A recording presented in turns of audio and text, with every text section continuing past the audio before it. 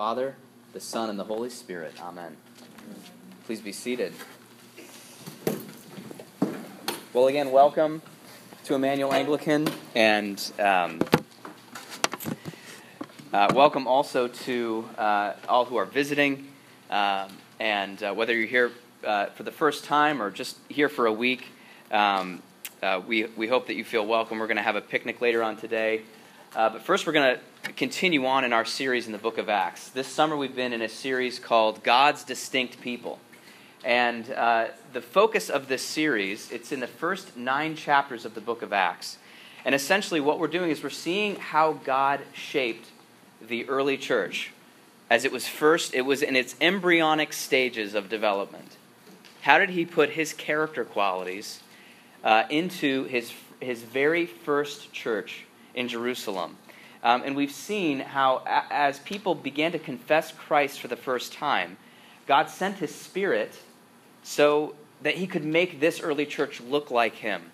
And he made them unique. He made them unique, and he made them stand out. He made them salty. And that ended up being good for Jerusalem, for Samaria, for the whole Roman Empire. And it ended up really blessing the world. And so we've seen how God has made his people united, commissioned, empowered, fed, accountable, bold, and unrelenting. Today we're going to look at Acts 8 and see how God's people were made to be fruitful through the Holy Spirit. So if you haven't already, I encourage you to turn to Acts 8 in your bulletins, in your Bibles. Barely a day goes by that I don't hear a newly released scientific study that extols the benefits of exercise. Can you relate with this? I'm always hearing about, the latest findings of like exercise is awesome for you and you stink if you don't do it. So you turn on NPR, you look at, the top New York Times articles, and you read things about what exercise does. It keeps disease and health problems at bay, like stroke and metabolic syndrome. I'm obviously not a scientist. Type 2 diabetes keeps that at bay. It improves our sleep, so we have better sleep, and that means that our moods increase as well from the sleep. There we go. And the exercise, serotonin, dopamine flow more readily when we exercise. It increases our energy as well. We have more energy and more focus for the things that we care about. It's good for your brain. When you exercise, you remember, you learn things faster. You remember them longer. And it's also good for your habits as well. It's easier to eat healthier when you're exercising more regularly, strangely enough.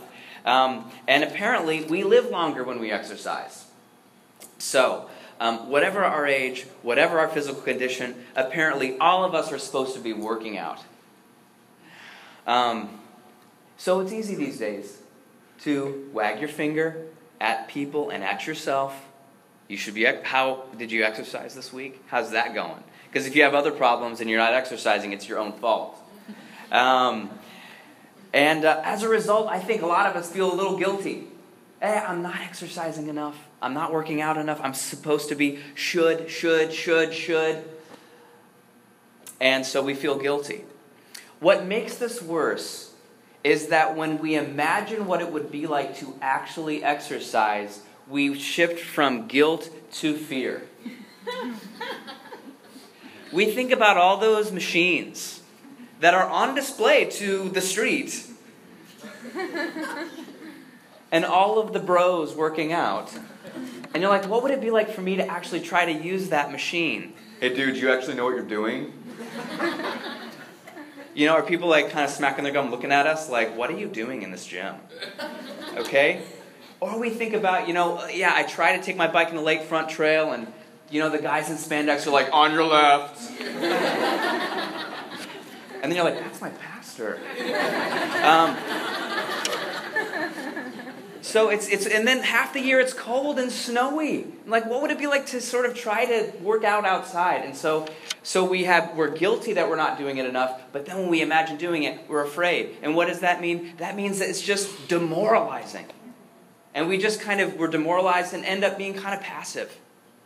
Really, we miss out on the joy, on the flow of exercise. And I think also we miss out on not feeling guilty and afraid about it. Because it feels good to not be guilty and afraid about exercise. For those of us who have a Christian background, and you know what? Admittedly, today's message is for the insiders. I admit it. It's for people who grew up in the church. If you didn't grow up in the church, if you're considering the claims of Christ, consider yourself. You can look in on a family conversation, and hopefully I'm going to make your life better. Hopefully Jesus will make your life better as a result of this message. But we're going to talk about the guilt and the fear around evangelism. We're going to talk about it. We're just going to open up this can of worms, because for a lot of us, the same pattern around exercise is true for us who grew up in the church, who want to follow Jesus, about talking about our faith with people who don't follow Jesus. Sharing the good news of the kingdom of God with those who don't follow Jesus. That makes us feel guilty. We're not doing it enough. Have you heard sermons about doing evangelism or teachings? You feel guilt about it? When you think about what a conversation would be, sharing your faith with someone, one of our staff members described this as awkward and forced conversations that don't go very well. That's what a lot of us imagine evangelism to be. Awkward and forced conversations that don't go very well. Additionally, many of us have built trust and goodwill with our neighbors and friends that have some measure of hostility or annoyance or suspicion about the Christian faith. And so we know that if we kind of herky-jerky move our way into discussion about Jesus, about faith, especially in terms of pressing anyone towards any kind of decision about something very precious, that it's probably, there's like an 87% chance it's going to make it worse. And so we have guilt and fear about talking about Jesus, and that leads us to, in some ways, being demoralized and passive as it relates to sharing our faith with people who don't follow Jesus. As a result, we miss out on the joy of participating in Jesus' mission that's happening all around us in all kinds of normal, human, amazing, and spiritual ways. So this morning we're going to look at a story of a very normal person whose name was Philip. He was a normal guy. Okay? He was from Greece. So he probably had a unibrow like me. He was just a normal guy. Okay? And the Holy Spirit, he was a new convert to Christianity, and the Holy Spirit led him into crazy, hostile, seemingly random situations where he was responsible to talk about Jesus. What a crazy assignment that would be. And he wasn't a superstar. He was flawed and limited just like you and me. And so he had this way of dealing with this crazy task that God put on him that you and I need to connect with. Philip knew something about God that freed him to talk about Jesus and his kingdom. And I was really encouraged by Philip's story this week. And I want you to be encouraged too. In fact, I want to practice a truth together this week. There's something that I got to practice the later in the week we got. And it was so doable, and it was so actionable, and it was so joyful that I want to share it with you and invite you to experiment with me in the next week. We need to learn something about God that's going to free up our conversations about God. And it would be good for us to practice it as well, in ways that would be good for Chicago, good for our neighbors. Let's look at Acts 8. And I'll just read the first few verses. And I want you to imagine yourself, put yourself in Philip's shoes. Put yourself in his story. Acts 8:1 says this, and Saul approved of his execution. His execution meaning Stephen's execution. Stephen was Philip's friend. He was his co-worker. They were in the first class of deacons together in the early church. You were like raised up with him. You're from the same area. There's so much that would associate you two together. And you just saw him get stoned to death because of the way he talked about Jesus. If anything would put fear in my heart, it would be watching someone that I deeply associate with and am friends with, who has in sense the same job as me, getting stoned to death because of his ministry. But there it was. There was a man named Saul, a violent man, who was seeking to put men and women in prison and death, that was overseeing this execution. So there was an anti-Christian surge in Jerusalem. There was a wave of hatred and frustration against the Christian church because of what they believed about Jesus. And the enemies of the church in Stephen's death had just scored a major victory, and they were not gracious in their victory. It wasn't like, hey, you know what? Stephen died, and it's one of those things where, like, okay, maybe we should just leave the church alone. Maybe they've paid, maybe they see their ways, and let's just calm down. No. They did not calm down. They ratcheted up the intensity when they had the victory. And no, the Christians really are to blame, and we need to make them pay. Now, you're Philip. What do? You can't apparently contextualize your way out of this. You can't be winsome enough. You can't explain, hey, if only we'll be reasonable here and you and I can have a conversation. There was no conversation anymore. It was over in Jerusalem. It says that in verse 2, Stephen was buried and they lamented his death. Saul is ravaging the church, entering house after house and committing them to prison. And, back to verse 1, all were scattered throughout the regions of Judea and Samaria, except the apostles. And if you're Philip, you're not one of the apostles. You're on the run. You are running. You're running for your life. And apparently, you are running for a new ministry assignment. It gets very interesting. Verse 5, here's what happens to Philip. Philip went down to the city of Samaria, and proclaimed to them the Christ. Now, this is crazy. This is crazy because Philip wanders into the land of outcasts. Philip is not supposed to be in Samaria because Jews don't associate with Samaritans, and vice versa. They hated each other. There was bad blood, bad history. There was unresolved conflicts about race and religion. You're in the wrong neighborhood, bro. What are you doing here?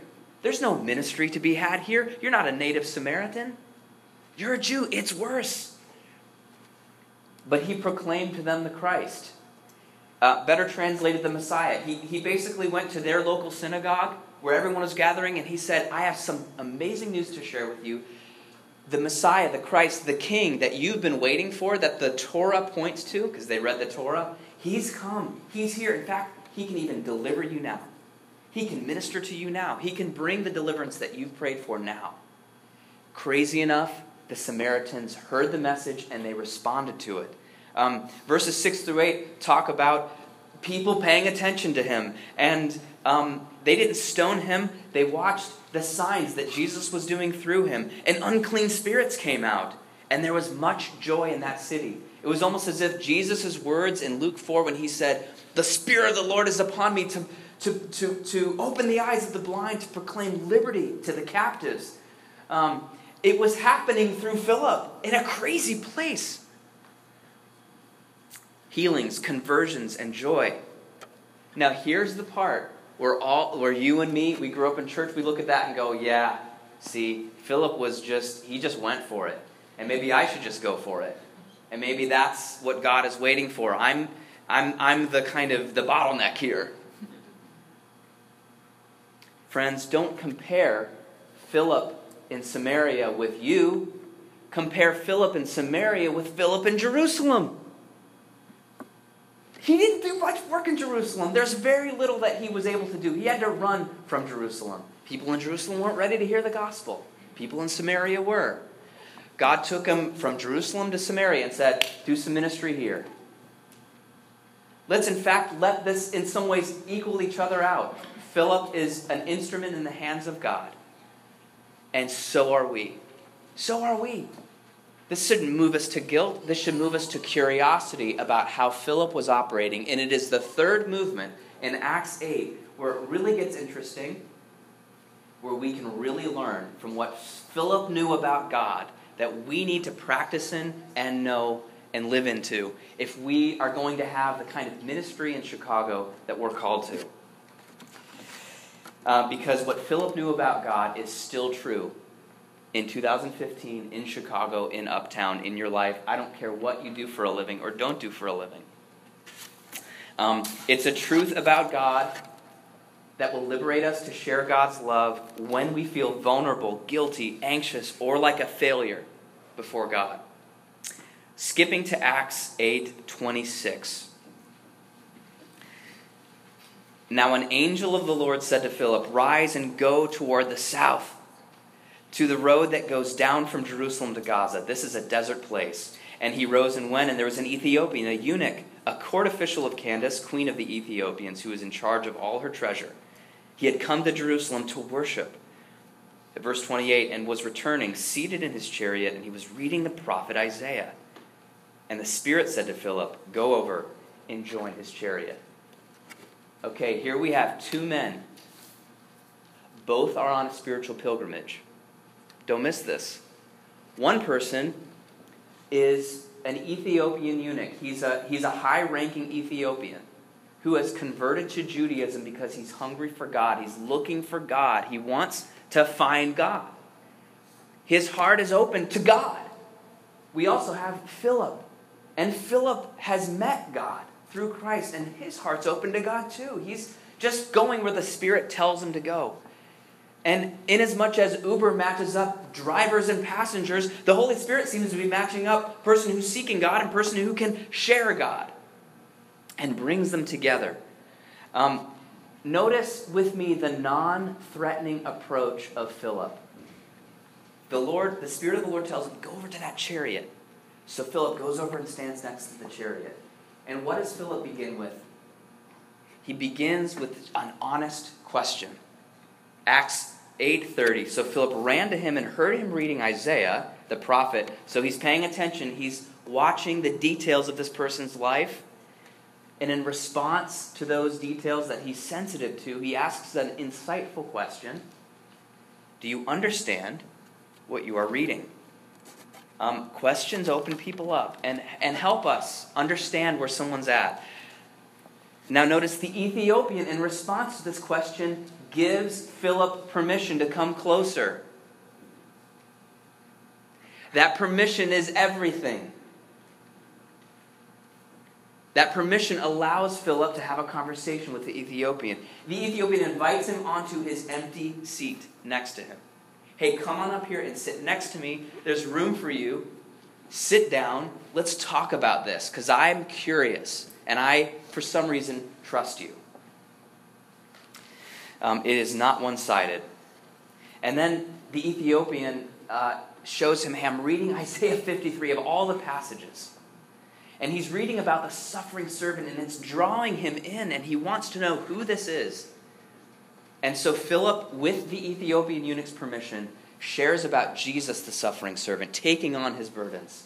He opens the scripture, and he explains that the suffering servant is king, amazingly so. And he's your king, and he's your suffering servant. And you can live in his kingdom, and you can have joy, and you can have peace with God right now. And so the Ethiopian says, hey, all right, I believe. Let's get baptized. Let's get down here, and you can just baptize me. And he's baptized. And then, similar to Uber, Philip is long gone, except he goes faster than an Uber car can go. And the Ethiopian goes on his way rejoicing. Now here's the liberating truth about God that Philip was operating in, that you and I can operate in as well. If you miss everything else from the sermon, I want you to hear this. The Holy Spirit of God has the power to transform our passive guilt about evangelism into active love for a real person. The Holy Spirit of God has the power to transform our vague guilt about evangelism into an active love for a real flesh and blood individual person. Once that happens, evangelism and love can be an inseparable reality for you and me. Can you imagine what that would be like for evangelism and love to just be this thing that you cannot separate these two realities? They're so woven together in a beautiful way. It would be wrong actually to rip them apart. So incidentally, if you don't love someone, please stay away from them. Evangelism and love can go together. The Lord can give us both. They can transform this vague guilt into a real love for a real person or persons. So here's a way that this can work. Here's a way for us to practice this. Let's say you're like, you know what? I don't feel much love in my heart for people in general, whether they're Christians or not. I don't have a burning love for people. I'm barely making it. I'm barely surviving with my responsibilities. Here's something that I began to try that I would want to invite you to try. And that is this: for the next 5 days, I want to invite you to pray for 5 minutes a day that God would put love in your heart for someone who has an empty seat next to them. 5 minutes a day for 5 days. Pray, Lord Jesus, would you give me the same love through your Holy Spirit that you gave to Philip? And show me an empty seat where I can sit and have a conversation. There are empty seats everywhere in Chicago. Did you know that? I heard a study recently, another study, that 46% of meals now are eaten alone. 46% of meals consumed in the United States are eaten by an individual. I would imagine that in a city, that number would go up. But a lot of us lead very individualistic lives. People are eating alone. People are commuting alone. 24% of people live by themselves. They are lonely. We have a lot of nursing homes in Chicago, many of them in Uptown. Most people who live in a convalescent home never receive a single visitor in their lifetime. There are so many empty seats. In some cases, it's not a physical seat, it's personal space. It's someone that just gets ignored because they're annoying. It's someone who is hungry for a conversation.